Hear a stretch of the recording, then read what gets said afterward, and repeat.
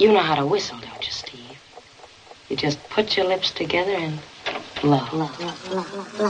Prepare to be astonished.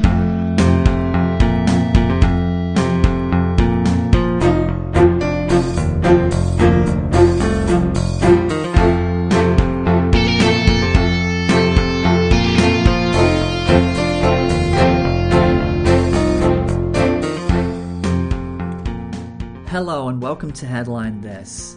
I am Stephen Radford, your host, and this is the second special Halloween edition of the podcast, and we'll be talking to Denver Robbins about the film American Werewolf in London. Now, Denver is a film producer in Utah.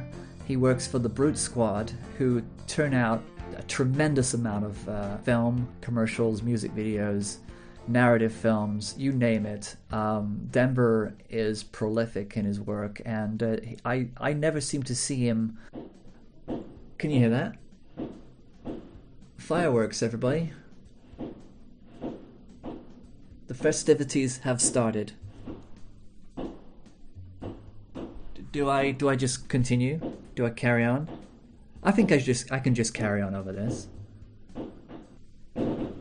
Now, the circumstance of getting Denver on the show to talk about this film is quite amazing because I wanted to talk about this film for a long time, and I've had many conversations in the past. It just seemed obvious that eventually I'd be doing a podcast about this film. It just turned out that Denver Robbins is a huge fan. The fact that his father worked in the industry and had a stint of working alongside Rick Baker around about the same time that Rick Baker was working on trying to figure out how to get a werewolf transformation to happen there on the screen. And so it was, the significance of this podcast is incredible, and the coincidence and the fact that we've actually done this. This is perfect. I cannot imagine talking about American Werewolf in London with anybody else, to be honest. And if you haven't seen it, then just go watch it. It is an incredible. It's a fun movie. It's not horrific. It's not terrifying. It is if you let it get to you, but it's a comedy. Deep down, it's a comedy, and it's something that I've revisited far too many times. I was surprised at the amount of things that Denver and I were able to pull out. Questions that had been left unanswered, and even though some of it is speculation, I think we've got a pretty good handle on the making of this film, the few motifs that left us baffled, which we'll come to. We don't want to put it all out right now in the intro. We've got a lot to cover, so time for a little stroll on the moors with Denver Robbins. Did you hear that? I heard that. What was it? Could be a lot of things. Yeah? A coyote. There aren't any coyotes in England. The Hound of the Baskervilles? Pecos Bill? Heathcliff. Heathcliff didn't howl. No, but he was on the moors. It's a full moon. Beware the moon. And stick to the road. Oops. So let's get Denver on the line. It's one of those insane things where you've got like 15 people called Denver. So it could be any of those. No, it's not that one. This could be a night of 1,000 Denvers.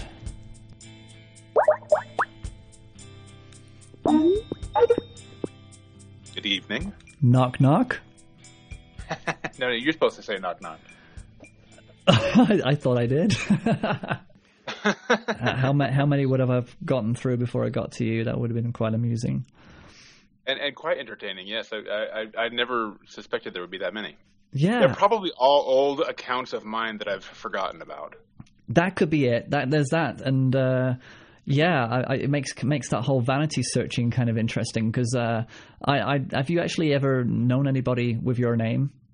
Or I've met a number of Denvers, certainly. Yes.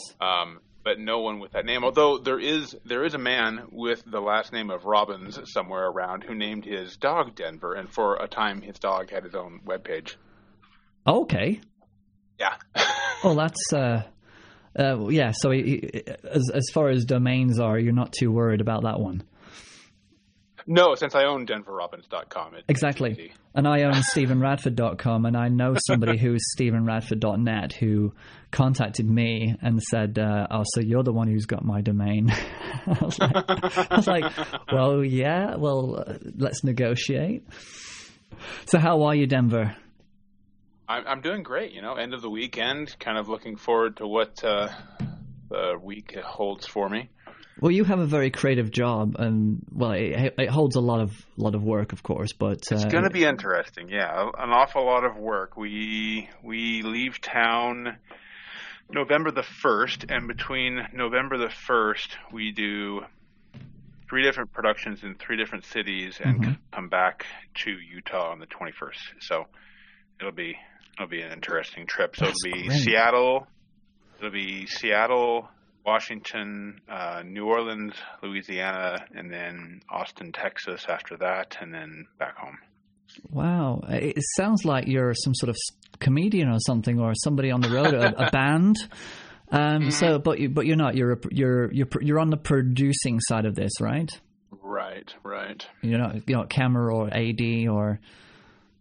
No, I mean I'll do camera here and there because some of those are going to be small crews, and so I'll jump and do whatever job needs to be done. That's the way it needs to be, definitely. Right. So how is your build up to Halloween going? It's been interesting. We tried to do a party over the weekend. We just spent some time in Salt Lake City, so that's where we were the past couple of days, and kind of a bust. Not the best parties in the world, but we had a nice time just hanging out and getting away from the house for a while. And absolutely, I mean, our Halloween's kind of changing now that all your little ones are now grown up. They're off doing their own thing now, I guess. Oh yeah, certainly. I mean, we don't and we live kind of in a weird part of town, and so we don't really get a lot of, trick or treaters coming door to door, looking for candy. And so Halloween night usually just ends up being movies and alcohol, and that sounds perfect to me. Kids go to their parties, and Yeah, and if you can stay awake now, I mean, it gets to that stage where you're old enough to just because I remember having marathons of at least 3 to 5 movies in a night. But I'm lucky to get through one. Like, that's what New Year's looks like now. It's like, wow, is it already 1, or can it please be 1 sooner? I want to go to bed. It changes. It's a big change, but at least you still got the movie tradition, right? You still spend, and I'm guessing that the productions that you are working on when you go to all these different cities, they're nothing to do with horror or Halloween or anything like that. No. Number 1 is apparel. Number 2 is healthcare, and number 3 is firearms. So I'm trying to cover the gamut, really. Is it commercials? Right. Is it commercials? Yeah, it's all commercial work. That's perfect. Do you ever get to work on fiction or narrative at all? Oh yeah, we do quite a lot. It ends up usually being crew and or camera and gear rental, that type of thing. But we have a small division in our company that is working towards doing our own fiction, which is going to be fun if we can agree on a topic, if we can agree on a story or a genre or something. That's like that. It. And I imagine you're surrounded with people who, hey, do you want to read this? Can you read that? You're surrounded by screenwriters, I imagine. Yeah, it's surprising how much of that stuff just isn't good. And they, bless their hearts, they love what they do, and I commend them for it. But I've got some pretty strict standards when it comes to screenplays. But you got to keep doing it. That's right, because it's passion, right? It's love. You just keep going. Absolutely, you're absolutely right. And Lauren, is she writing any more books? She is actually in the other room in her office writing right now. She's been writing, she's probably got, 3 or 4 going on right now in tandem. That's incredible. And they're follow-ups to Aeon Star? One of them is, yeah. And the other two or three are, not at all. Not at all separate. Yeah, it's tough dividing your brain around different narratives at the same time. That's something I can't do. I have to focus on one pure the whole time. She bounces back and forth, but she gets in this zone where she can write and write and write and write, and the trick is to not interrupt her. That's it. When that happens, or you risk losing an arm or a head or something like that. That is exactly it. That is exactly it. Yeah. Oh. Yeah. No one wants that. Nobody wants that. Now, I brought you on this. Well, thank you very much for actually wanting to come on and talk about this film. American Werewolf in London. I'm guessing it's a shared passion between you and myself. And I certainly love it. I've always loved it. And I can imagine it's for the same reasons. Perhaps. Well, how old were you when you first saw that movie? Oh, quite young. Goodness, what year did that come out in? It was 1980. 80. So I would have been 80. I saw it in 82, I believe, or 83, right around there. Yes. Must have been 82. So I would have been 8 years old. I think I beat you by 2 years. I was 6 years old when I saw it. Wow. Wow. But it was an accidental viewing. I say accidental. Was it? I sorted out. Was it? Yeah. So you were 8 years old. I'm guessing it wasn't your copy. Did you go and see it in the cinema? Or no. So my father was a makeup artist. Oh, great.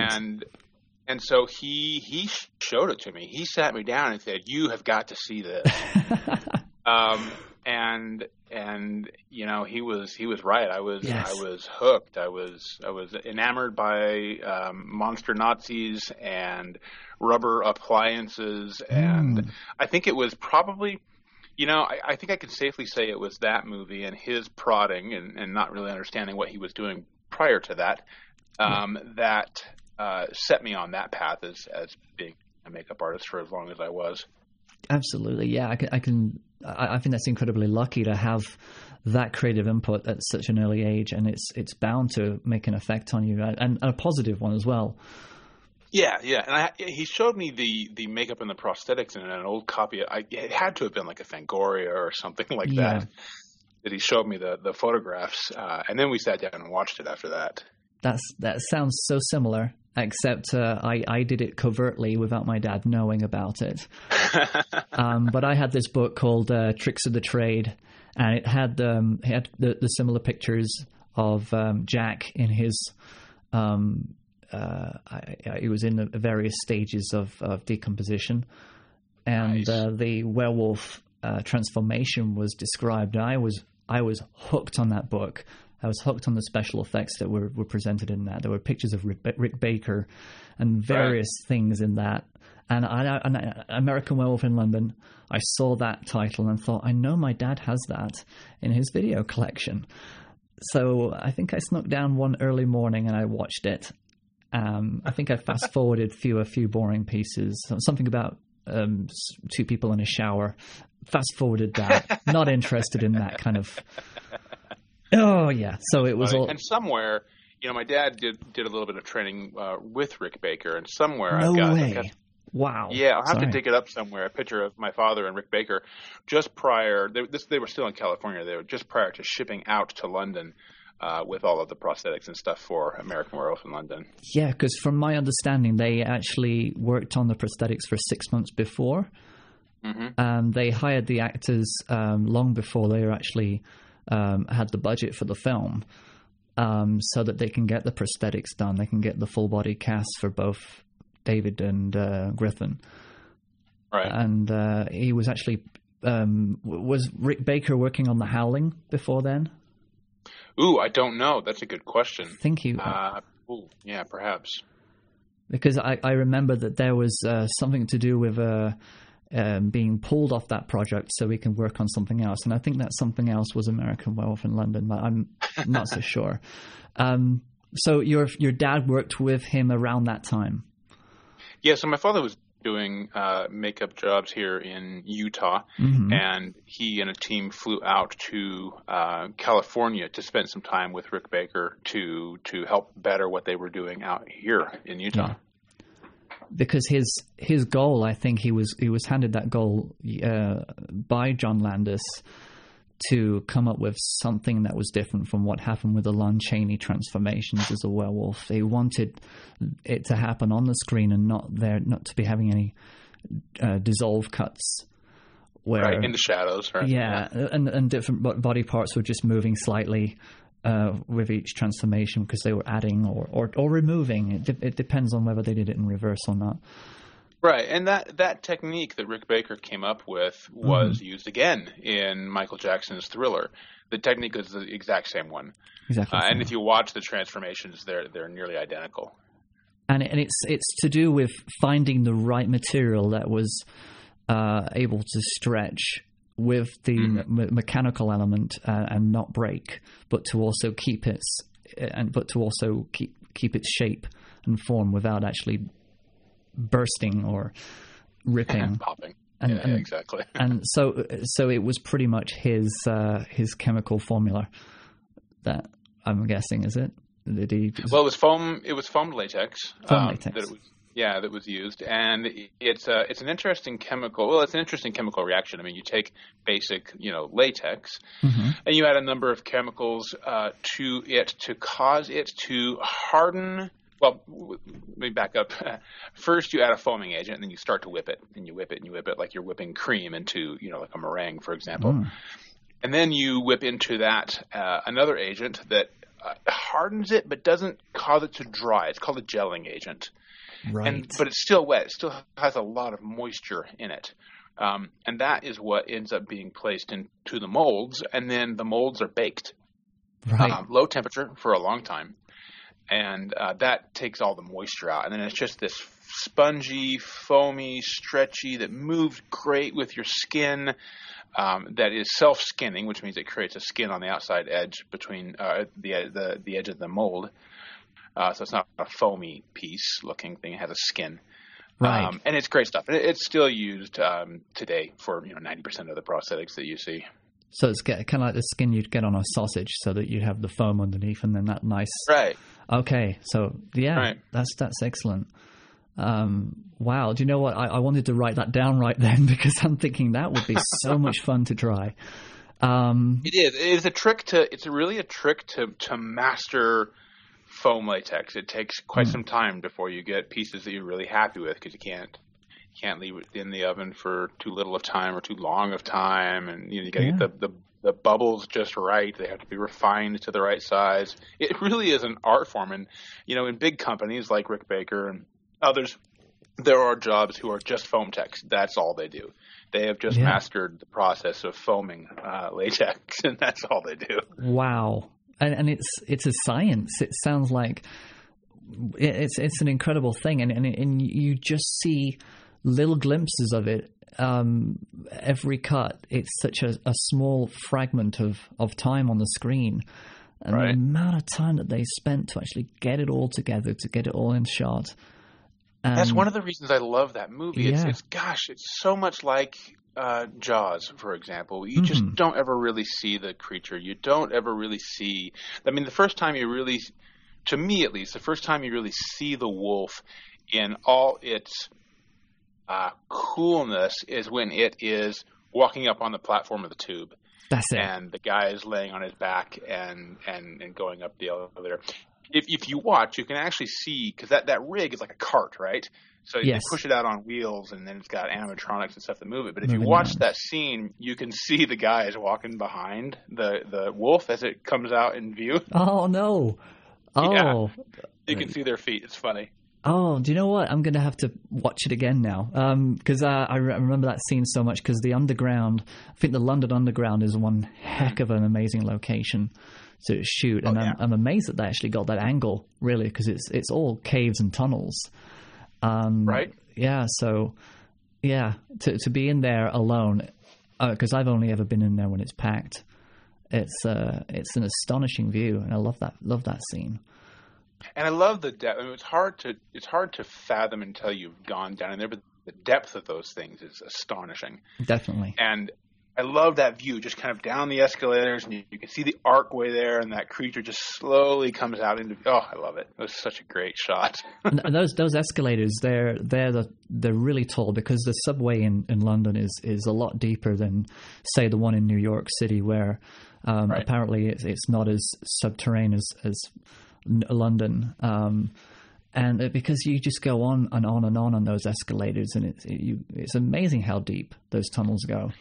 It's astonishing, and I think it's a kind of a underused location. I think in London, you don't see it being used a lot. That's true. And I think it's probably because it's just so hard to get permits and to clear it out and to have it, free at certain times, and it's always being used for maintenance. So that's why you film at like 3 a.m. or 4 a.m. when you would assume no one's going to be there. Exactly. And but is that what you do as well? Do you do any 3 a.m. shoots, or is it pretty much? Oh, yeah, absolutely, all the time. We just did 4 days, all night shoots. Call time was 5 p.m. and we ended up wrapping usually we wrapped at 4 a.m. was our hard out, because I'm a good producer. I like to get people home. But yeah, it was 4 a.m. So we were shooting all through the night. It was an alley scene for an energy drink commercial, and we had trailers there, so I just ended up sleeping on set. And then waking up. There's nothing like sleeping in a busy street in the middle of the city in a trailer. Do you know what? Yeah, it's like sleeping in an airport at night. It's a strange experience. I've done that many times, but I just love that idea, especially for an energy drink. You guys probably needed the product, to keep you going. But I love the set, because you share a lot of what you do in your sets, and you share a lot of that, which is great, because it's so inspiring to just see that you're working, see you carrying on, and the level of professionalism is astonishing. We need some more of that over here. We need to get some some studios around here doing a little bit more. But yeah, back to American Werewolf. So it was an impressionable young age that we both saw it, and I'm so glad. I'm so glad that you had such a similar experience, albeit yours being a lot more connected to that father and son relationship. Did your father kind of protege you into the makeup industry, into the makeup field, or did you just take that off into your own direction? A little of both. I spent many nights with him in his studio playing around with molding clays and latex. And I had this, I don't know why I had it, but I don't know if you're familiar with Mork and Mindy, the television show with Robin Williams. Yes, and very much. I had this Mork doll, right? It was like a Ken doll, but it was Mork. and I would use it to sculpt these creatures. I'd pose it in these weird shapes, and I'd use clay to sculpt it in these bipedal creatures. It was I was a weird kid. No, that sounds. I mean, because you'd make a whole body cast of Robin Williams. Right. I guess, but they probably didn't look as much like Robin Williams in those days with those models. Those no, just the head. That's all. Just the head. Yeah, slight resemblance. But then I went off and did. He got out of it after a while, and I just continued on up until I got out of makeup in 1995. Right around there, decided to become a producer. Was there a reason why you wanted to? Was it just a hunger to do something else? It was twofold. The reason I was looking to do something else was because the chemicals were honestly making me ill. Oh. And because there's a lot of ammonias and a lot of caustic chemicals that you end up working with. The reason kind of I went to White kind of thing going on. Yeah, exactly. They're just bad. They're just caustic stuff sometimes, and you got to be careful. And I decided to become a producer because those were the people who were hiring me at the time, and so I thought, well, that sounds like fun. I'll learn how to do that. But I digress. No, that's great, because it's just trying to understand how makeup and the kind of practical effects that were going on in 1995, things were starting to take that shift into digital CGI. A little bit, yeah. And of course, there was bit. the follow up to American Werewolf in London was American Werewolf in Paris. Yeah, I mean that's kind of like bringing up Halloween 3.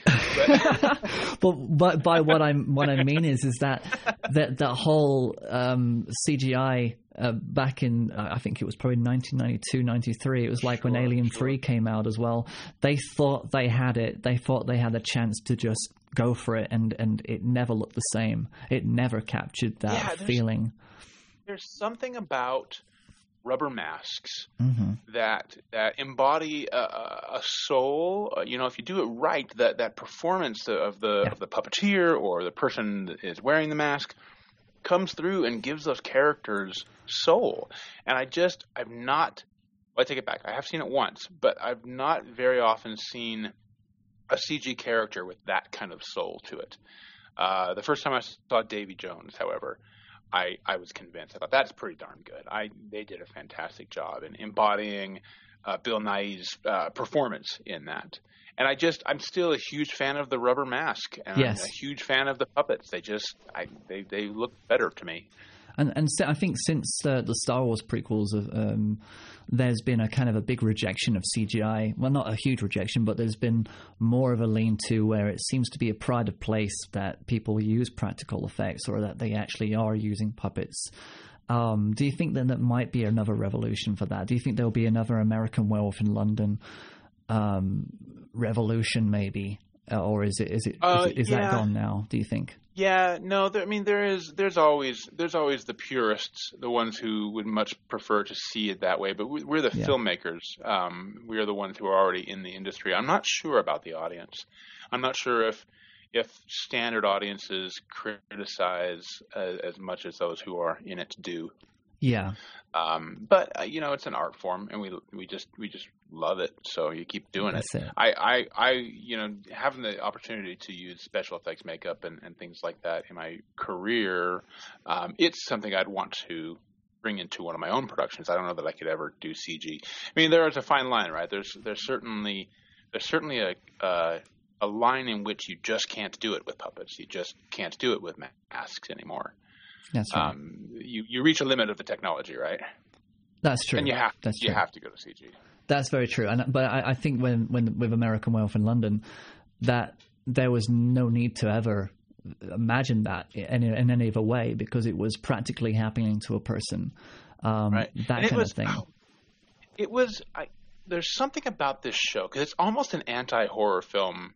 I mean, when you think about it, there's really only 3 scenes in which there's like carnage, right? There's the first one at the very beginning when they're walking through the moors. Yes. There's the first time he transforms and the second time he transforms. That's it. And then all that is in between is the psychological underpinnings of trying to figure out what he's got to do as a werewolf, and the encounters with Jack, which are kind of more dramatic, more psychological. And funny. Jack was a great character. But those two actors, it's an amazing combination. The chemistry between those two was so good. You're hurting my feelings, Jack. And the wobbly little bit of skin that was just flaking off the side of Griffin's face.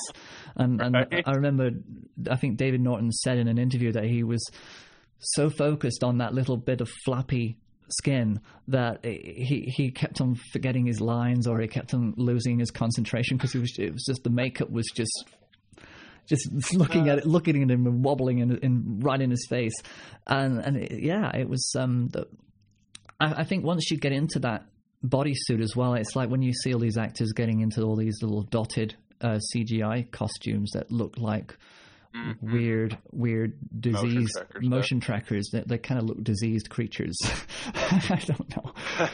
But the suit that made Andy Serkis famous, right? Exactly. I mean, how can you relate to a character like that? I mean, the character of that Jack decomposing, he was totally in that skin, and you can see that there was the sense of humor that came across it. It was double edged, There was kind of Yeah, like there was a deep sarcasm with it because he was literally just sitting there talking with his face peeling off, and that's just gorgeous. I still don't understand the scene with his parents and his kid brother and sister and the Nazi. I get it was a dream, right? But what was the motivation behind the dream? All the other dreams in some way related? Yeah, it's like a dream, and I guess you've got to interpret it like a dream. That maybe there was a deep symbolism is that he was turning into something that was evil, and maybe his understanding of what evil was referencing Nazis. It could have been Nazi monsters or zombies, in fact, because maybe that was the evil talking to him. The darkness was actually talking to him, and I guess if you're going to have any deliverers of evil, then it would be all those Nazi zombies just sending him a message saying, "This is what you are. This is what you're going to be." You've got to end your life. Scene. It could have been a motivation for him to end his life. That this is what you're going to see for the rest of your existence if you don't end it now. Right. So I guess it's an interpretation, I guess, but it's probably would have written it different, but it threw me off when I saw it. It throws me off every time I see it. It's like, I don't get this. What are they trying to say here? There are bits that throw you off in that movie, left, right, and center. I mean, he was naked in the park, and then he has to steal a coat, and it's a woman's coat, which is hilarious. And the balloon, the boy with the balloon, it's completely you wouldn't script it in a if you were told to make a film about a werewolf movie. There's a lot in this movie that you wouldn't necessarily put in there. Yeah, absolutely. But the one scene I think is absolutely hilarious, and the thing that they put in there, I think they must have had the most fun filming were the porno scenes. Yeah, I wondered if did they film that stuff to use it, or did they just can you buy stock porn and then just use that? That's a good question. Sure. Can you buy stock porn? I don't know. I think they did it. I think they actually did film it because I'm pretty sure that I have seen a blooper reel. And there's John Landis is talking in this blooper reel, but it's silent. There's no sound, and it's as if he's explaining what's going on in American Werewolf in London or the scene. And all of a sudden, the background falls down, and there are these people having sex, and they're naked. I do remember seeing that. The line was the guy bursts in the door and says, "Hey, you promised me you'd never do this again." And the guy says, "I promise no such thing." And he says, "Not you, her." And she goes, "I've never seen you before in my life." He goes, "Oh, sorry." Walks out the door. It's a hilarious scene, and it just basically says this is exactly what these movies are like, and it's so funny.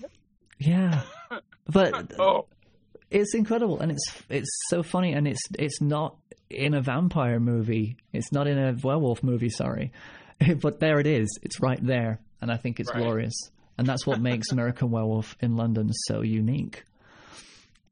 Yeah, I mean, there's an awful lot about the storytelling of that this movie that is so different. I mean, when you really start to dissect it, it has its acts and it has the appropriate movements. You're right. But it's one of the few shows in which your protagonist is left completely unresolved, right? Right. And so I guess perhaps in Jack's point of view, there's resolution, but in his point of view, David's point of view, there is nothing. It just ends, and it is to date one of my favorite endings of any movie. Yes, because you don't see it coming from a mile away. You'd never see it coming.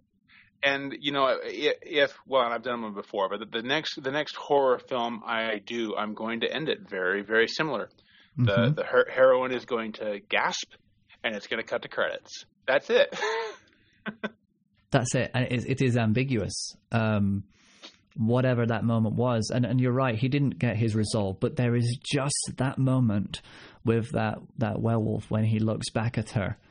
and the face the animatronics just slightly relax on the face. Soften a little bit. And that was all that was needed. That was all that was needed. And then boom. I guess the question then becomes, did he recognize what Alex was going on as a creature and decide to feign a lunge, let's say, feign a lunge at her knowing that he was going to be killed? I think that must have been that moment that Jack wanted him to have as a werewolf, just to realize it. And because he knew he wasn't going to take his own life. I knew that Jack said that he wouldn't have it in him to take his own life, so that was the only way. Yeah, especially with a Swiss Army knife in a phone booth. Yeah, it doesn't work very well. I do love the insulting the Queen and calling Prince Charles a faggot. All those different things. It was just. But what was very odd is that all the bystanders, their dialogue, their lines was all very kind of like Woody Allen background characters who just talked to him off screen. They didn't seem to. They were never real. The guys in the pub were, the people in the hospital were, but any of the innocent bystanders who were kind of just commenting about him, I think he should be. Do you think he should be arrested? No, I just think he's, this, that, and it just seemed very unusually, kind of documentary feel about it in those little sides, but. Yeah, but that's probably not intended, and maybe they were just bit part actors who were just there for the day. So who knows? I always found it interesting that the crowd. I mean, there's a couple different scenes where the crowd there in Piccadilly, for example, they're like running towards the danger, right? And then the police are spending most of their time trying to get people away. That's really fascinating. There's some other stuff that I found really interesting, like the dart player in The Slaughtered Lamb. He was the first person to tell him to leave, but he was also the first person to tell him to not go. Like, we can't let them go. All right. I thought it was kind of Lauren actually picked up on that. I thought, that's weird. Why did he do that? Yeah, just remembering the kind of the chronology of that scene. They don't hear the werewolf until after they've left, right? Right, and they wandered off the road. They're kind of wandering through the moors. So maybe there's kind of like that. There's a conflict because I'm not too sure if that community needs to have a sacrifice, or if they let the wolf have one, then it'll go away. Whoever the werewolf was at that time, it was somebody that they knew. Yeah, definitely. It was Stan who lived down the road, right? That's exactly it. So they knew who it was. So maybe there was a conflict as to, we can get Stan back if he attacks these people, or I don't know if that's how it works. Because they had to kill Stan in order for him to become the werewolf. There's a few kind of blurred edges that we're not too clear about as to how the werewolf was passed on, but yes, certainly. And I'm totally fine with that kind of stuff. Yeah, but the idea of having him leave or wanting him to stay, do you protect or do you let them go out there? Right. Yeah, that's definitely a conflict. And it was a cool little scene. I loved that whole scene. You know, when they first came into the pub there, they weren't welcomed at all. I mean, it was very standoff-ish. And then the whole Alamo thing came up and the jokes. And then it started to get warm until Jack asked about the pentacle hanging on the wall, or I guess written on the wall, not hanging on the wall. That's it, yeah. And then everything sours from there. Everything changes. And I'll tell you what, I've tried to tell that Alamo joke so many times, and I always mess it up. Remember the Alamo? All right, then. There was this aeroplane over the Atlantic on its way to New York. And it was full of men from the United Nations. Go on, ask him. You ask him. So halfway over the ocean, the engines run low on petrol. So they have to lighten the plane. So they heave out all the baggage, but it's still too heavy. So they chuck out all the seats, but it's still too heavy. Finally, this froggy steps up, shouts, "Vive la France!" and leaps out. Then an Englishman, he steps up, shouts, "God save the Queen!" and he leaps out. but the plane is still too heavy. So the Yank delegate from Texas, he steps up, shouts, "Remember the Alamo!" and jumps out the Mexican. Remember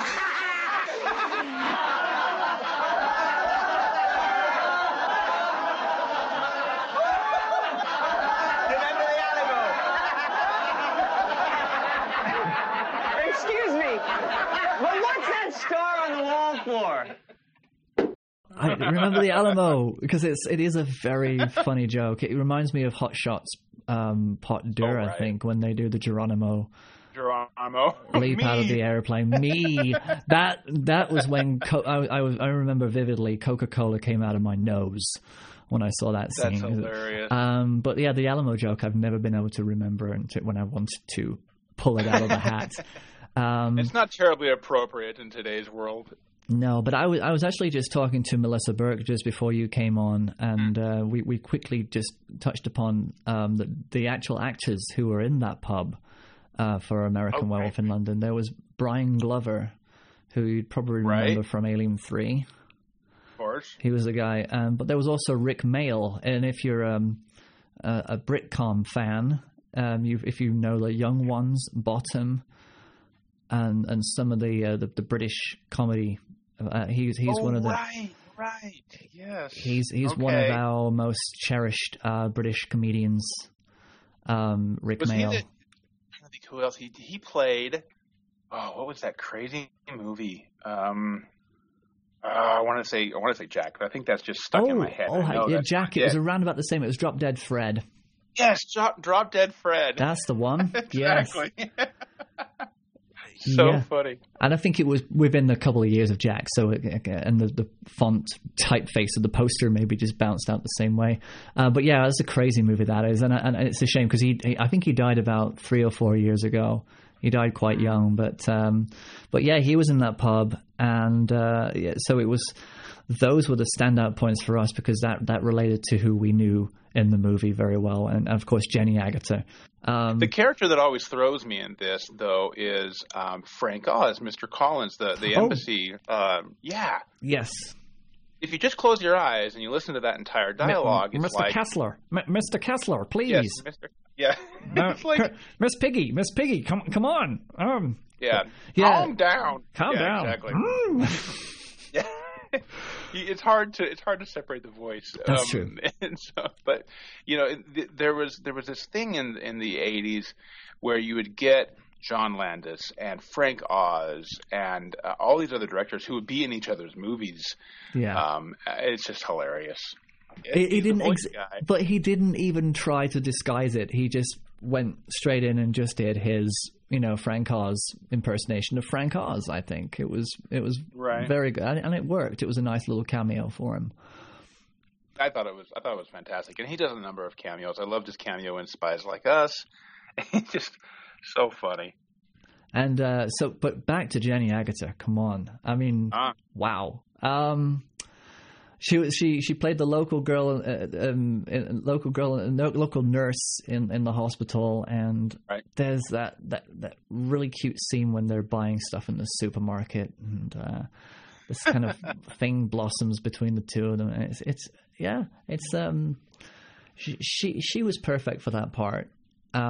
She did a good representation of an English woman, definitely. What do you mean by representation? Well, it could have gone so many of a cliched ways, but she had something that was different. It was a nice. It wasn't too mumsy or too. She was kind of down to earth. It wasn't. There wasn't any caricature in there of a British woman. Okay. Yeah. Which I kind of felt was nice to see because. Some of them try too hard, and I think that a lot of actors and actresses who go to America, they tend to lean towards a nuance of a British person that is more sophisticated than what we actually are used to seeing on our day-to-day soap actress television screens. Okay, yeah, that makes perfect sense. Yeah, and so I'm glad that she was in that role because she did something different. And she wasn't typical, and that was nice to see. It was basic. I mean, it was a real basic character, but it was also a very caring character. I mean, you could tell that she was, in some way, felt like she was, rescuing a puppy she had found on the street. That's it. I'll get it. Hello? Alex, have you heard anything? He's here. Is he all right? Why didn't you call me? Where was he? He doesn't remember. He woke up at the zoo. The zoo? Is he rational? Yes, he is. He's very excited and confused, but he's not crazy, if that's what you mean. Have you read the papers today? We listened to the radio or the television? No, why? Is David behaving strangely? No, he's not really. He's rather enthusiastic.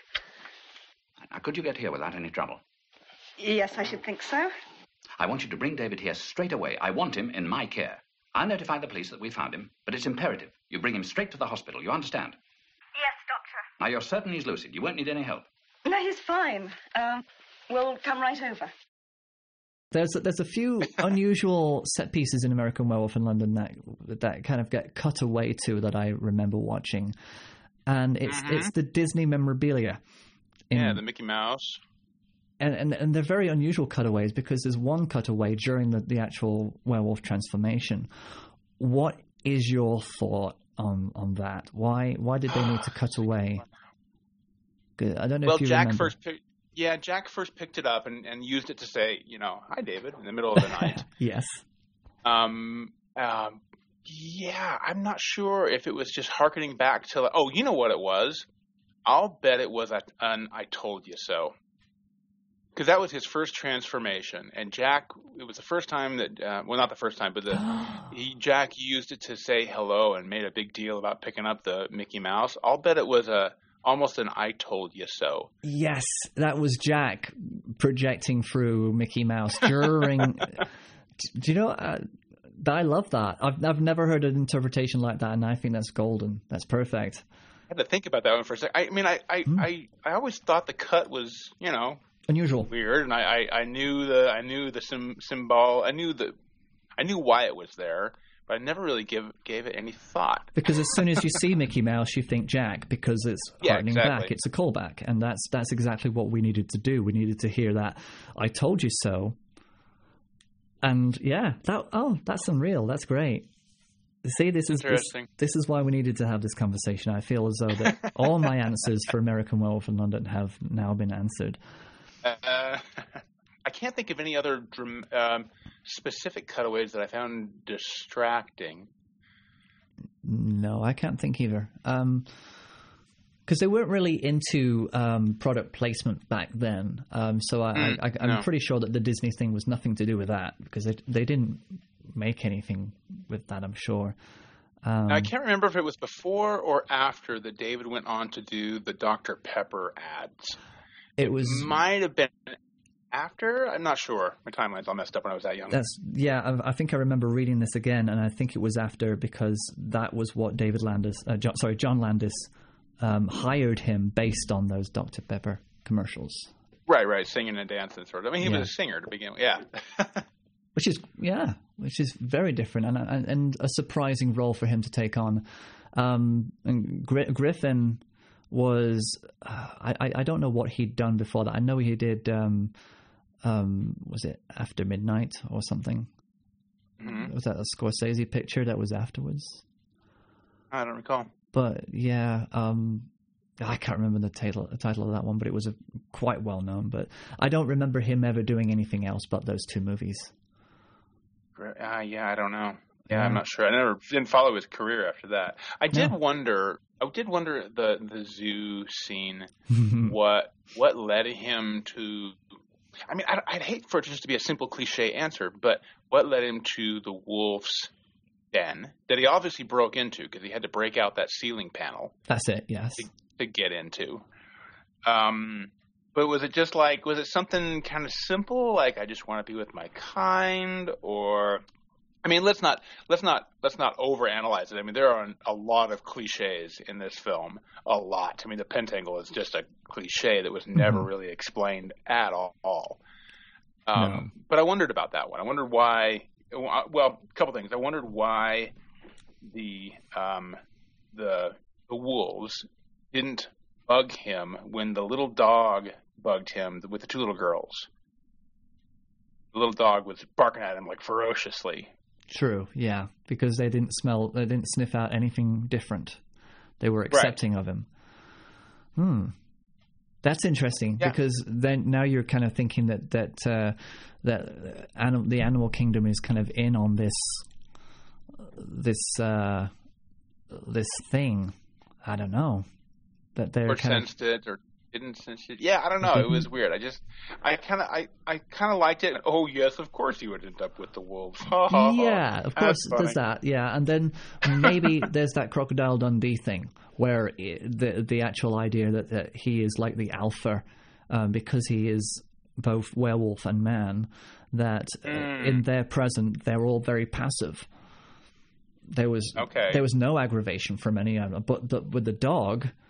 The dog is a messenger from Satan. The dog is used as a messenger. So I'm making this up as I go along. I think I'm reaching a lot there. But I guess there has to be something, because I don't think that any of those animals, apart from the dog, were reacting to him. Even the cat. No. I think there was a cat as well. Yeah, cat on the ledge when he was trying to break back into the. Into the house. So Griffin went on to be a producer and director, by the way. Sorry. Oh yes, he did. So he didn't really do a lot of in front of the camera, really. No, not much after that. I mean, most notably, at least the one that I remember mostly, would be Practical Magic. With Sandra Bullock directed that. Oh right, yes, I remember that one. Nicole Kidman, and right, Nicole Kidman, yeah. Okay. Show. Well, that's. I think I ought to have a look at his filmography and see what else he's done, because it's always interesting to see, where these actors get their inspiration from after working on all these films. And I noticed that. It's funny, you mentioned that, because when I see the makeup in American Werewolf in London, I recognize Rick Baker's style. Yes. I recognize it. This is going to sound weird, but I recognize it mostly in the teeth. The teeth of the creatures he creates. That's true. I guess so, yeah. Because a lot of them are quite... there's a lot of attention to detail. It's usually quite a focal point. Yeah, they're very teethy. Very teethy, and the tilted head, tilted back, and I can imagine that. Yeah, and all the snout is very pronounced. I'm thinking, did he do Company of Wolves? No, I don't think he did. I don't think so. No, I'm thinking too far behind, aren't I? I'm too far back. Yeah. But, funny, interesting story. Because Disney Corporation, whenever they won an Oscar, that Oscar went to Walt Disney. Yes. He has more Academy Awards than anybody. The only person who has more than as an individual is actually Rick Baker. For the work he's done over the years. He's got like 12 or something like that. It's ridiculous. And I think I always remember seeing him at the Oscars and recognizing him because of he's got such a strong dress sense. The silver locks, and it was it's always I kind of always felt comforted when he won, and it was just nice to watch to like see all him. is right in the universe. Like, yes, of course, I feel better now. Yeah, good for him. I'm glad he's still doing it. I'm glad he's standing up to the standards of today, and he keeps succeeding it. So the CG man's not keeping him down. No, exactly. I don't think you can, and that's exciting. That's good. That's keeping people inspired. I really wish, I look at horror films today, and I watch a few of them. I watch as many as I can, but very few of them have the kind of pull for me that a lot of the horror films of the 80s did, or do still. And I'm not sure if it's nostalgia or if I'm just being overly critical of, today's horror films, but they always feel shallow to me. They feel like just a bloodbath scene, one bloodbath scene after another. Yeah. I felt like watching. Have you ever seen the film Martyrs? I've not, no. Because that to me was just like that. It was very beautifully shot, amazing cinematography, it was beautifully done, but it was purely just about ripping flesh off the body, and it was, and I can imagine the skill. It was practical, I'm sure of it. A lot of it was practical, but it was just too much. It was too much, and it kind of pulled you away from the idea of it being an enjoyable entertainment, and more about the I don't know, the cruel nature of the sadistic nature of it. Yeah. It doesn't feel right. A grimace, just simply a grimace, is not a story. You've got to tell the story, even if it's violent, even if it's horrible things are happening, it still has got to be a story. And it's unfortunate. And I was talking to my business partner a couple weeks ago, and he said he was really frustrated right now because Hollywood is basically a bad cover band for the 80s. And it just regurgitating the same thing in a really, really bad way over and over again, and there's not much creativity. And my hope and kind of my fear at the same time is that they'll try and redo this film. Much like other films that are being redone right now. And just, sometimes you just have to leave. If it's not broke, don't fix it. Leave it alone. Exactly. And I think with American Werewolf, it's one of those films. Don't Look Now is another one of those films that you cannot do anything with that. It was filmed by a master. Don't have one of your and I can see this happening a lot. If there's an independent filmmaker who's made an amazing short film or an amazing feature film with a very low budget, they get given the next Godzilla movie, and I just think it's not fair. It's nice for them to have the big money, the big check coming in, but I kind of feel as though I would personally want to see more of the independent films that he was making. And to stick with that original idea of different films instead of just jumping into a blockbuster. It's a shame. Yeah, and every executive at the studio level has to make a decision based on what they think will turn a profit. Yeah. And the riskier you go, the more likely you are to lose your job.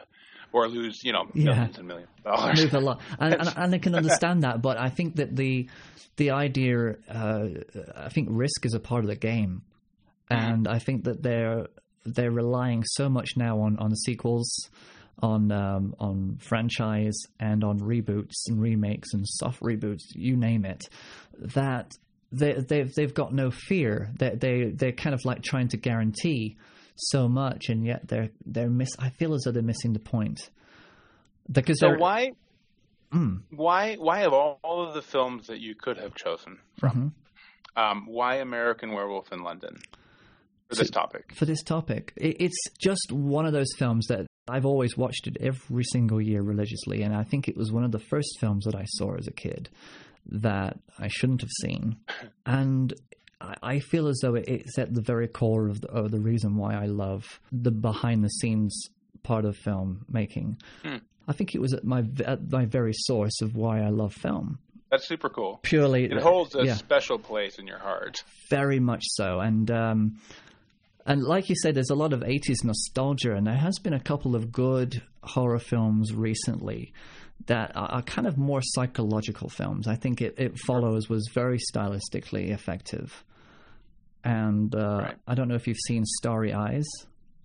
Oh, I've not seen that one, no. Yeah, I think it's one of those films that it has that 80s nostalgia, but it also has a very strong sense. I can't really put my finger on it. It had this very strong sense of the psychological underpinnings of a wannabe actress in Hollywood who gets pulled into a dark cult society, but the change that she goes through, it's astonishing, and I think it's definitely worth watching. Starry Eyes, it is a small budget movie. It didn't have a very big distribution. And luckily, it came out on DVD, and it just caught my attention, and I love that film a lot. It's very effective. Probably worth watching. Put that one on the list. Yeah, please do. Starry Eyes, and Yeah, but out of all of them, it seems to be there's probably 2 or 3 every decade that stick out now. Yeah, I think that's a good count. I would agree. The last one that I really, really enjoyed was probably The Others, another Nicole Kidman. Yes, that was very effective. Very effective. Yeah, it did a nice job. And then probably second from that would be Lady in Black, which is I had an opportunity to see that on stage when I was there in London in the theater district, and it was good. It was a good play, and I thought it was a really good theatrical adaptation. The second one really just stunk, but that was another one. But I harken back. My one true horror love has been Halloween, and it always will be. Yeah. And much like you watch American Werewolf in London religiously. I watch the Halloween series religiously every year. It was the first movie set I ever set foot on was Halloween 5. Oh wow! When I was a young kid. It's great. Exactly. Glorious film. Yes. There's a whole psychological aspect to why we love horror films like we do. We do, and why we latch onto certain films. That's very true. And it's funny because when I think about The Others, you mentioned that Nicole Kidman movie. That is kind of a distant connection to The Innocents. I don't know if you remember that, black and white. Yep. Very similar. And I think it's I think you're probably going to see what I'm touching upon here, is that children in horror films, very effective in the early days. You know, these actors that they chose for these films were astonishing.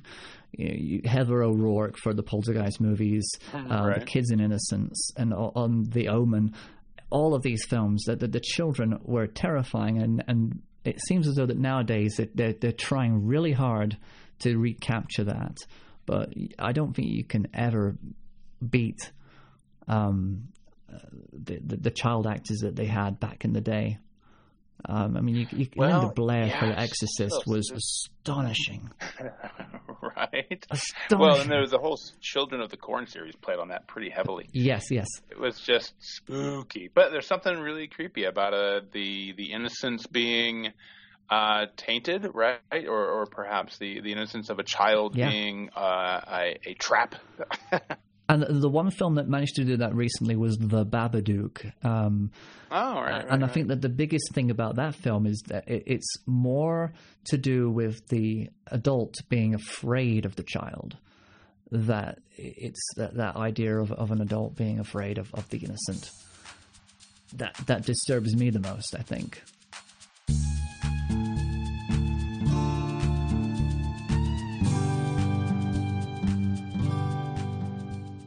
We pulled off the whole hour there. It's brilliant. Thank you very much. Bye in a blink. Oh, my pleasure. Thank you for the invite. Bye-bye. Bye. Bye. Wow, what can I say about that one? That was Denver Robbins. Enjoyed that, right? There's lots going on there, and we were able to pick that movie apart. And do you know what? It was amazing. I never thought that I'd find new things to talk about when it came to American Werewolf in London. But Denver pulled it right out there, and I'm so glad that we were able to do this talk.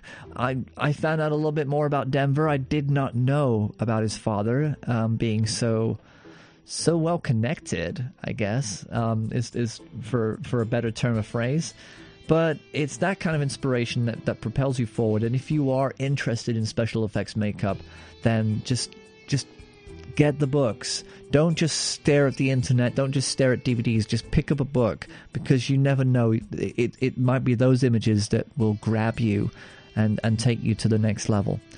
You can find Denver Robbins, and now I believe I have the website already queued up. Here we go. Denver Robbins operates in Utah under thebrutesquad.com. That is thebrutesquad.com. So you can find him there. You can also find him on Facebook, Twitter, Vine, Or so, not Vine. Vine is obsolete now. We're looking at Vimeo. Vimeo is where you can find Denver. Don't look for him on Vine. Denver is about true content, and his website is also incredible. I'm very envious. I'd like to kind of I'd like to work on something like this. This is beautiful. The imagery in this website, the close-ups. Is that a wow? You have no idea what I'm looking at, but it is beautiful. So go to the Brute Squad, hire him, because you know what? If you have anything that you need to get made, Denver Robbins will never let you down. I am absolutely sure of that. He's got it, man. This guy. I'm just gonna sit here anyway. I'm just gonna say goodbye to you and let you be on your very merry way. If you didn't already listen to it, there is the Melissa Burke podcast where we talk about film, and also following this one is Brian Byers, who is a dear friend and also one of the most creative, prolific people I've met. Or haven't met yet, actually. We've never actually been in contact. I've met Denver. I haven't met Melissa, but I haven't met Brian. This is an injustice to the world. The world could not be bigger. So yeah. But anyway, Melissa Burke's on the previous podcast, and the one after this is Brian Byers. So please stay tuned. Enjoy your Halloween. Be good. I care about you all deeply and equally. So just take care of yourself and go watch American Werewolf in London. That's all I ask. Have an open mind. Bag it up, people.